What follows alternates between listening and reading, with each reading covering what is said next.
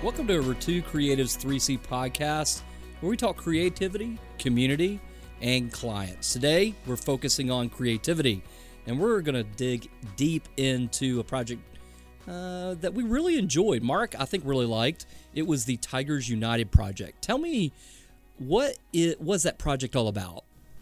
So Tigers United was an interesting project that came along to us. It was a fundraising initiative for Tigers United, which is a collaboration of various universities that have the tiger as their mascot. All these universities have a mascot tiger, but they also come together to help save real tigers in the wild. And so they sent us a plethora of raw footage from their various initiatives abroad and gave it to us and told us to make something awesome from it. First of all, Tigers United sounds kind of cool. Like when you heard Tigers United, and what did you expect? So we did a touch-base call with the client. I could tell from that call that they were very passionate about saving tigers, and I was intrigued. So I had a little bit of interest for the project going into it. What was their goal? What were the parameters that they gave us? Was it a 2 to 3 minute video? Tell us about the audience. Kind of give us some basic understanding of what they wanted us to create and who to create a message for. So the parameters that we operated within were, first of all, they had footage already. They had interviews. They had various video content of their travels. And what they wanted to do was take that footage and create something that could both educate potential participants and also educate donors and maybe even attract some donors to the program. These types of projects are always fascinating to me. When we have a medium to large size brand that contact us that says, we have footage to send to you and we'd love for you to put it together, I have to admit, I kind of slow down a little bit and I get worried what they're going to send us. You don't know if it's going to be iPhone footage. You don't know what type of camera quality it's going to be. You don't even know if the interviews are going to be shot with microphones. You don't know what you're going to get yourself into until they actually send you the content, whether it be through a hard drive that they ship in the mail or a Dropbox link. When you got the footage, what were some of your first thoughts when you started going through the content? Well, that was a concern the client had. They were kind of worried that the footage wasn't going to be usable. They were worried it was going to be low quality, and they were probably worried about what I was going to say about it. Technically, yeah. I mean, some of it was probably shot on an iPhone. Some of it was quote-unquote low quality. But kind of back to what I was talking about earlier, the people in this program are so passionate about tigers. They love tigers. How did you know? Like, what was some of the footage that you noticed? So I use a process called subclipping in projects. And subclipping does two things for me. It's a workflow I really enjoy. Number one, it serves a technical purpose. It just keeps things more organized. Very simple. You use Adobe Premiere for subclipping. What does that mean? Yeah, so you may have a video file that's 10 minutes long. Subclipping allows me to go in there and take 30 seconds out of that 10 minutes and make it its own clip, a subclip. And so out of that 10-minute video, I may come up with 3 minutes of the best and have, those clips to use as opposed to using the whole 10-minute footage every time I want something from it. So from a technical standpoint, it keeps me more organized. But the other side of that is as I go through and subclip this stuff, I'm watching every single clip. I'm watching it, and I'm learning. I'm learning about the people. I'm learning their names. I'm learning their mission. I'm learning the project.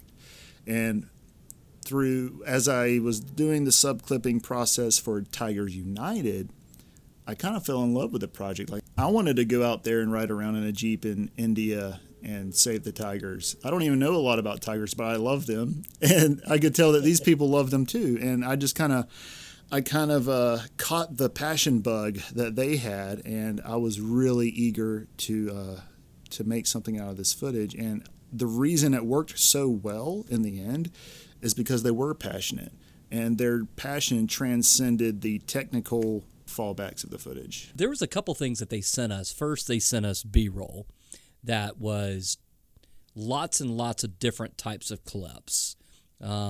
Clips from India.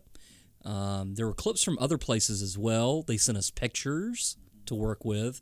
They sent us some stock footage that Clemson University created or captured, because this program is housed under Clemson University's, under the institution, even though it's supported by LSU, Princeton, and I think University of Missouri.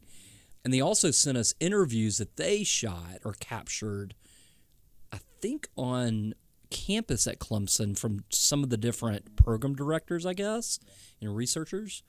When you subclip the B-roll footage. Yep. And then you subclip the interviews. Talk about, how do you subclip the B-roll footage? What are you looking for when you go through that content?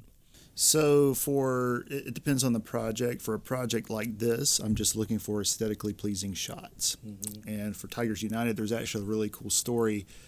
There's a clip in there of them out on a safari, and they see a wild tiger for the first time.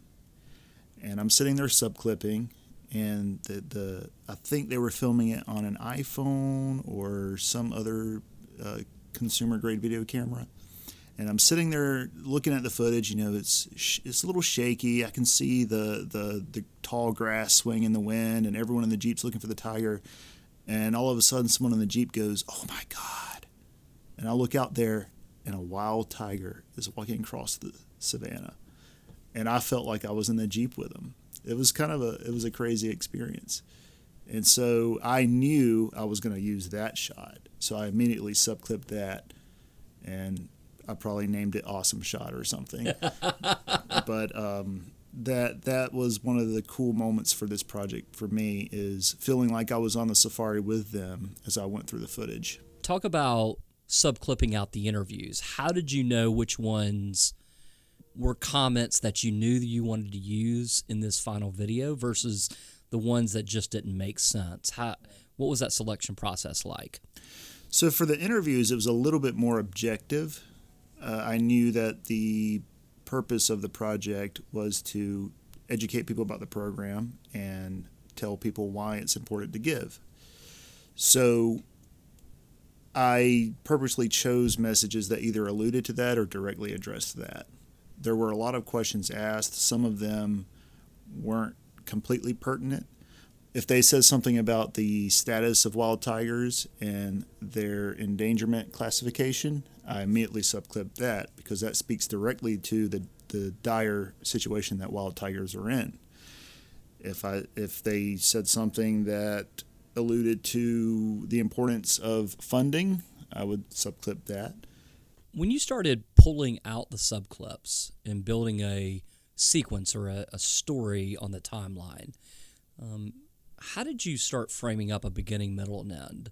What were some of the comments that you were pulling in, and what story were you trying to create as you think back to what Rochelle told you about, and then also the experience that you were watching as you were looking at the B-roll? So the beginning and middle and end for Tigers United for me was the beginning. I would purposely pick clips that pertain to what Tigers United was. I wanted the viewer to have an understanding of what they did and who they were. The middle was clips that pertained to why Tigers United even exists. You know, sound bites that told about the diminishing numbers of wild tigers. And the third was how you can give and why it's important to give. So the end. That is how I structured it out roughly. And then from there is when I started to make more fluid changes. How did you take that moment that you described earlier about the first time the group saw the tiger on the savannah? How did that play into your editing process? You knew that you wanted to use that clip, but you also knew that you had to perfectly place it at the right moment. How did that process play out, and what made that so much fun? Well, sometimes you get lucky, and in that moment, I knew for a fact that was how I was going to start the video. I wanted the majesticness of the tiger because it is a very majestic animal. And I wanted that moment the energy of that moment, I wanted that to kick the video off.